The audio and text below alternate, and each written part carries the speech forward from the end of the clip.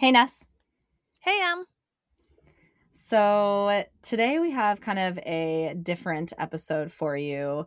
We've been wanting to take topics that are currently trending in the media and in food and nutrition culture and science and take that, break them down in a way that you can easily understand so that when your coworker, your aunt, your brother brings up this new trendy diet, you already have all of the knowledge and can educate everybody around you too.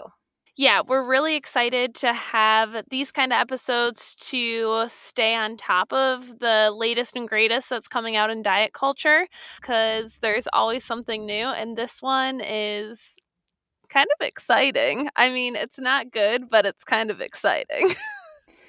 Yeah, that's like, as I was getting my stuff ready to record, I was like, wow, I've had so much caffeine today. I feel so jittery, but I've literally had no caffeine at all. I'm just like really excited to talk about this. I'm You're just so high on excited. life. Yeah, I'm literally high on intuitive fasting at this point, and I'm really excited to share with everybody because we've been getting so many questions about this one. It's very trendy. Very trendy. And it really just came out like a couple weeks ago at this point. So it's very new. Yeah, and we'll explain it. If you don't know what it is, don't worry. We'll cover it. Just wait. Just wait. You're in for a treat.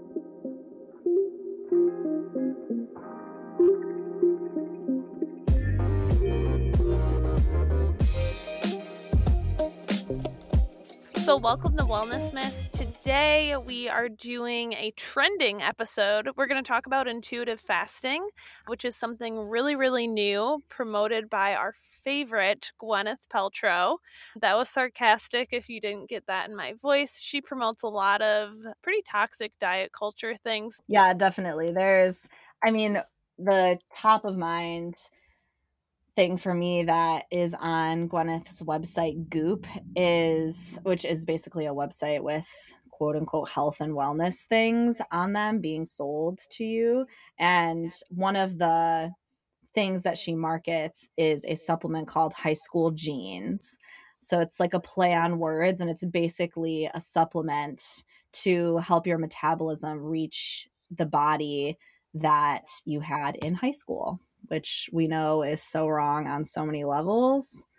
So that's like a little peek into what the offerings usually are coming from Goop, which is, like I said, her wellness brand. So if you were unfamiliar, now you know Yeah, the depth all I of can the. say, like, just so toxic. So, intuitive fasting is based on a book that is being promoted by Gwyneth.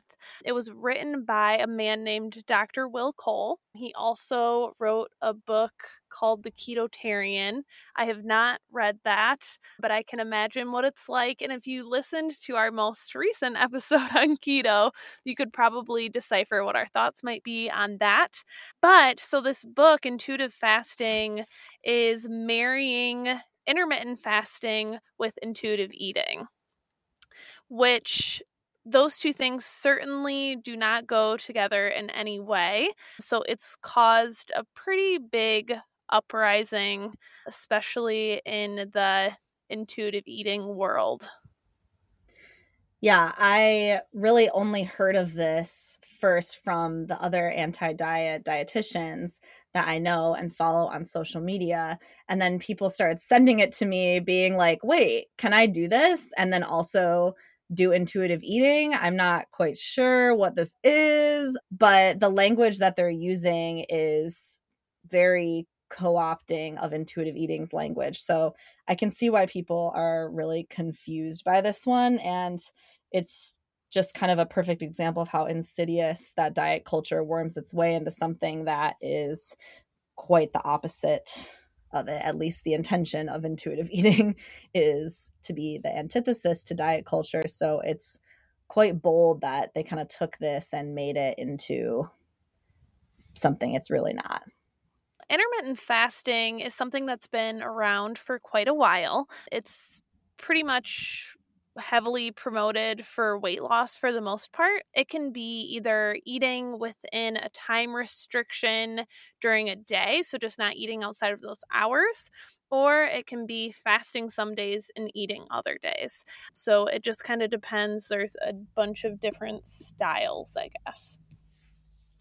Yeah, and we know that there's other people who use fasting as a spiritual or religious practice, and that's not what we're talking about. We're talking about it as a modality to lose weight and to control the body. So just so you know, that's a totally separate discussion, and this stuff does not apply. Right. So the beginning of this book is just the most co-opty version of intuitive eating I've ever seen. The author tells you to throw out your food rules that you know because they're toxic and you have all of these restrictions. But then in like almost the same sentence tells you that he's going to give you all new rules to apply. And these rules are being applied to everybody that reads this book, these same rules. He even in the very beginning gives kind of a sample meal day or something. And, you know, it's right away you can kind of tell that this is something that's steeped in diet culture because we know that you can't give every single person the same advice, especially if you're saying like, look at this day of meals. Everybody has different activity levels. Everybody has different metabolism, body size, height, all these different factors. Cultures. So that's kind of cultures. Yep. And every time we see this blanket advice, that's like your alarm bell should be going off that it's probably not some really healthy piece of advice that you're being given. Okay. And with that, we're not talking about, if you're reading a book and there's some recipes in the back or something like that. We're talking about meal plans. So you should eat this much a day of these things, breakfast, lunch, dinner, not just recipes. Right, exactly. Let's just kind of go through with what his plan is in this book, Intuitive Fasting. It has a framework and it's a 4-week process. So week 1, they call it a reset, and it has beginner fasting, which is a 12-hour window of fasting, which you might do naturally with the body, just it's called sleeping.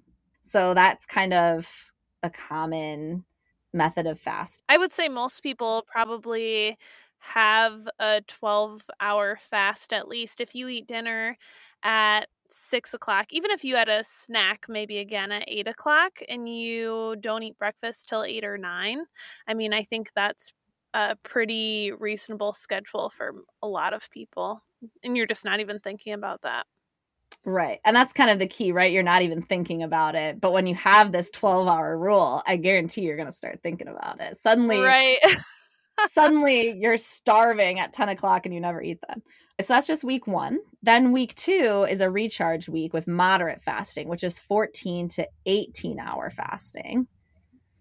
Then week 3 is renew, which is deeper fasts for quote unquote cellular repair. Then week 4 is rebalance, where you'll cycle in and out of fat burning phases and balance your hormones. Once again, you really can't take any of this when they're making claims like this. How can you say that you're balancing hormones when everyone's hormones are different? When we talk about balancing hormones, we're normally going to tell you to eat more frequently to balance your blood sugar. So those conversations don't usually go hand in hand. There definitely is some intermittent fasting mumblings in the world, but we like to ignore those because it doesn't work very well. Yeah, totally. It's funny that you mentioned you normally tell people to eat more because in the book, in this framework, it says it's straight up unhealthy and just plain unnatural to snack before bed, wake up and eat, and then snack throughout the day. That's a direct quote of the framework. And once again, that's so individualized. Some people might feel sick in the morning if they eat too late, right? Some people don't. Some people feel horrible at night if they're sitting there like hunger gnawing at them and they need to eat. Some people have a different schedule where they, get off work at 2 a.m. and they might have a different sleep pattern. My husband stays up until 2 a.m. nearly every night. So usually when I wake up in the morning, I find some kind of dish like he's been snacking at like 11 o'clock when I was sleeping, because he's not going to sit there for 3 hours feeling starving because he's supposed to be intermittent fasting. So something that is toted a lot, I guess, for fasting is people have always been fasting for, years and years, hundreds of years. People were fasting. They weren't eating snacks all of the time. Couple things to say about that. We are not very close in lifestyle to our ancestors at all. We have really high cortisol levels, or a lot of us do, because we live really stressful lives. And guess what fasting does? It increases your cortisol. So your already high cortisol, we're raising up higher. And for what reason? To lose weight or to decrease your blood sugar? Because that makes no sense, because it's going to do the opposite. Exactly. So the next piece that I found interesting was when the framework states if you're craving candy, carbs, or caffeine, that's not your intuition talking. In fact, you should take some of those yearnings as a big sign that some of the signals in your body have gone haywire and are now sending you the wrong message. So right off the bat, we're building mistrust in the body and saying, well, if you're craving carbs, which what? And once again, you can just really tell that this person might not have the biggest nutrition background, because carbs are broccoli, carbs are, strawberries. That's like what sources of carbs. Clearly, I think this person means, bread carbs that other people deem as bad. So I'm assuming that's what he's saying. But how can you be promoting intuitive eating at all if you're telling people to not trust their body? That is the absolute opposite of the goal of intuitive eating. You're building more food fear. And I think something that I always think of too is like, okay, but so is the next thing, if you're feeling thirsty, are you going to tell people not to drink? It's like in our episode on Kegels with Megan, we talked about how eating is a biological process similar to going to the bathroom. You're not going to like pee halfway. What if you told yourself, oh, I'm only going to pee between the hours of 9 a.m. and 5 p.m.? Right. That's literally what you're doing when you intermittent fast. Mm-hmm. You're ignoring every biological cue. And we're not talking about if you're not hungry at night, then don't eat. That's part of it. And we're going to get into that aspect too, but you don't want to ignore your body. That's kind of the bottom line. That's really all it is. Well, and I think the biggest issue with intuitive fasting, that you're just like bastardizing intuitive eating.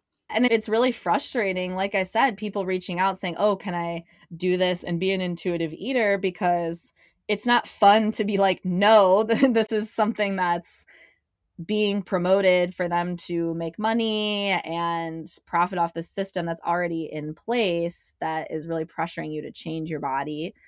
And I think we're seeing a general trend of things being misinterpreted as not diets. People saying like, oh, this isn't a diet, it's not a restrictive diet. We're kind of moving away from that as a culture, but it's really just the same thing packaged in a slightly nicer, more palatable way. But at the end of the day, they're still recommending weight loss, they're still fat phobic, they're still restrictive, and they don't work. So with intuitive fasting, is he saying that you can eat whatever you want during those times, or is there still restrictions? The sample meals and everything that I saw didn't seem like they followed a specific method. I know we mentioned that he is an author of a ketotarian diet book that is mostly plant-based but not all plant-based, and that he uses like keto principles. So it really is like a blend of the ketogenic diet and intermittent fasting and no intuitive nature at all. So he uses like ketogenic principles in his diet education of the book. But the main thing definitely is the eating schedule. You know, intuitive fasting doesn't believe that a natural cycle is eating 3 meals every day. And in fact, they are claiming that it causes metabolic inflexibility, which can lead to inflammation, fatigue, and chronic health problems. And there's no evidence to support that whatsoever. And that would be something that would also be really hard to study. Everybody eats 3 meals a day. I mean, people who eat less than 3 meals a day are usually like highly stressed and don't have the time, or they have some kind of disordered eating. And we know that if you follow Goop at all, it's kind of like Gwyneth is always trying a new diet or a fast or something like that. But she says in her foreword, the only thing that's actually worked for her is eating intuitively. I don't know, maybe Gwyneth is a great intuitive eater, but if you're someone who's fasting all the time, I don't know how you're not messing with your hunger and fullness cues and how you're actually able to keep those in check to be an intuitive eater. It's something that I definitely wanted to talk about because there's 10 principles in intuitive eating, and one of them is honoring hunger, and one of them is honoring fullness. So, you know, we've kind of talked about this in previous episodes where intuitive eating isn't just about starting to eat so much more all the time. It could also mean eating less at times. So, intuitive fasting and intermittent fasting both really take you out of that space where you're listening to the body and put you in a space where you're hearing external cues like, oh, this random man telling you that you can't eat after 8 o'clock or whatever. And so these fasting periods can lead you to eating less, right? Because you're simply not eating as much since you're eating less hours of the day. Or sometimes it can lead to people overeating and eating more within their fasting window because they're worried, oh my God, she's going to take the food away from me again. And I've got to really pack it in now, which can lead to discomfort.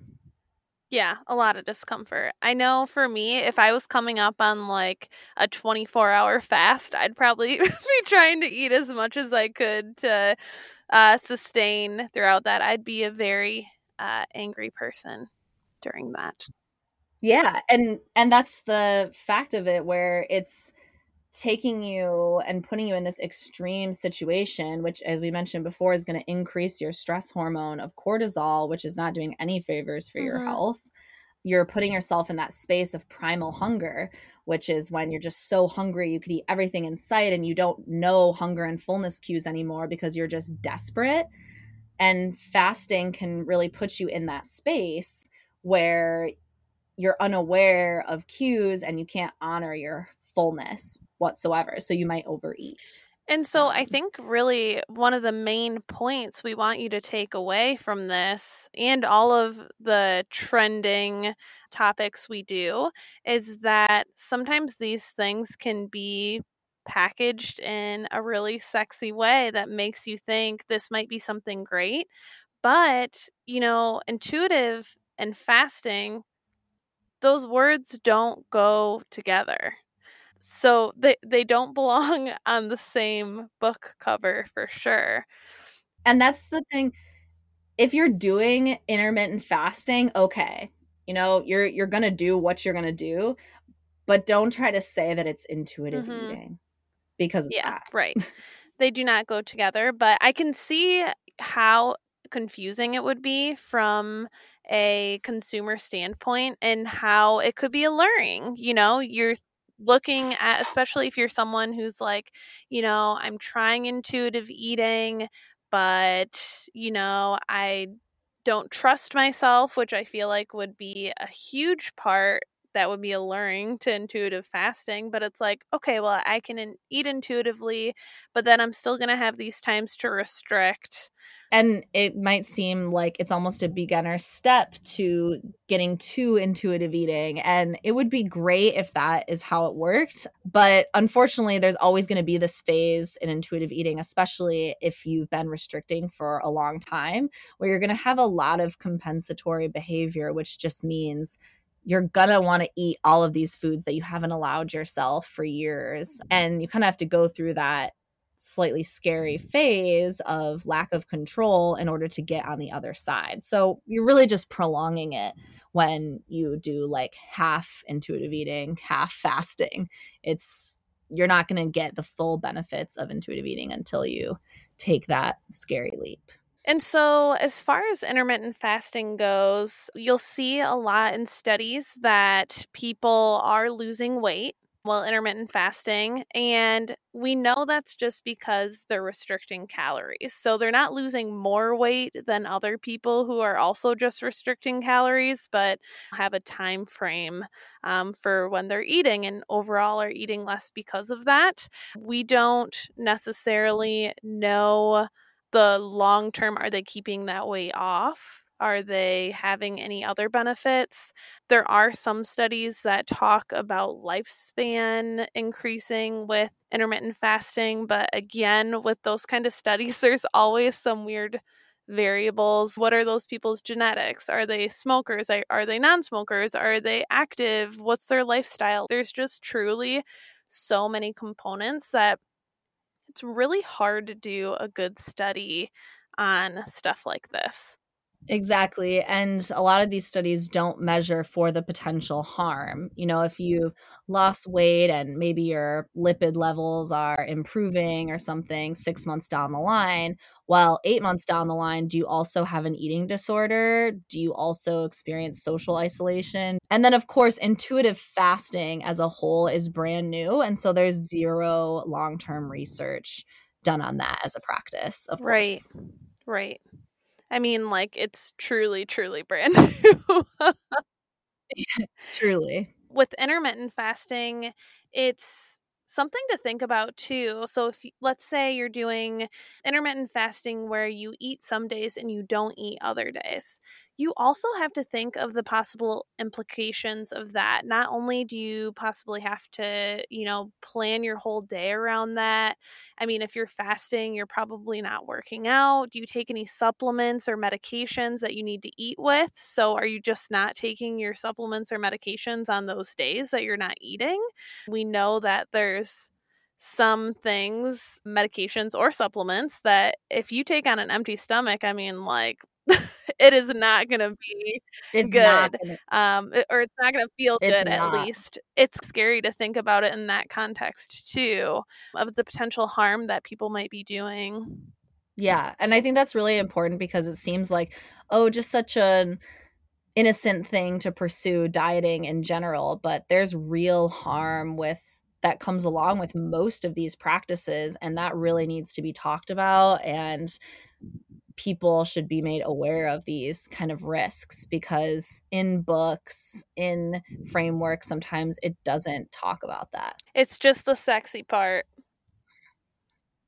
Some takeaways. If you're interested in intuitive fasting, I would suggest looking into intuitive eating. You're halfway there. It's basically the same thing without the fast. And I would really recommend Evelyn Tribole's book if you want a real guide to intuitive eating. And we'll put a link in our show notes for that book. It's basically a handbook on all things intuitive eating. It'll go through all the principles with you. There's even a workbook if you want to get really deep into it. And just being super cautious about the insidious nature of diet culture worming its way into intuitive eating because this is not going to be the last iteration we see. And if you're interested too, even in something like intermittent fasting, talk to someone, talk to a dietitian about it. They'll likely tell you that you shouldn't do it. But if it's something that you want to explore or you're just curious, it's important with these kind of things to have a very individualized approach. For someone who for example, is fasting for religious reasons, like, well, that seems great for them. Again, you have to think about the nuance of that. They're fasting, but they're filling that time possibly with lots of mindfulness and prayer and things like that. Exactly. You have to really think about the intention behind your choices. Absolutely. And I think that won't lead you wrong.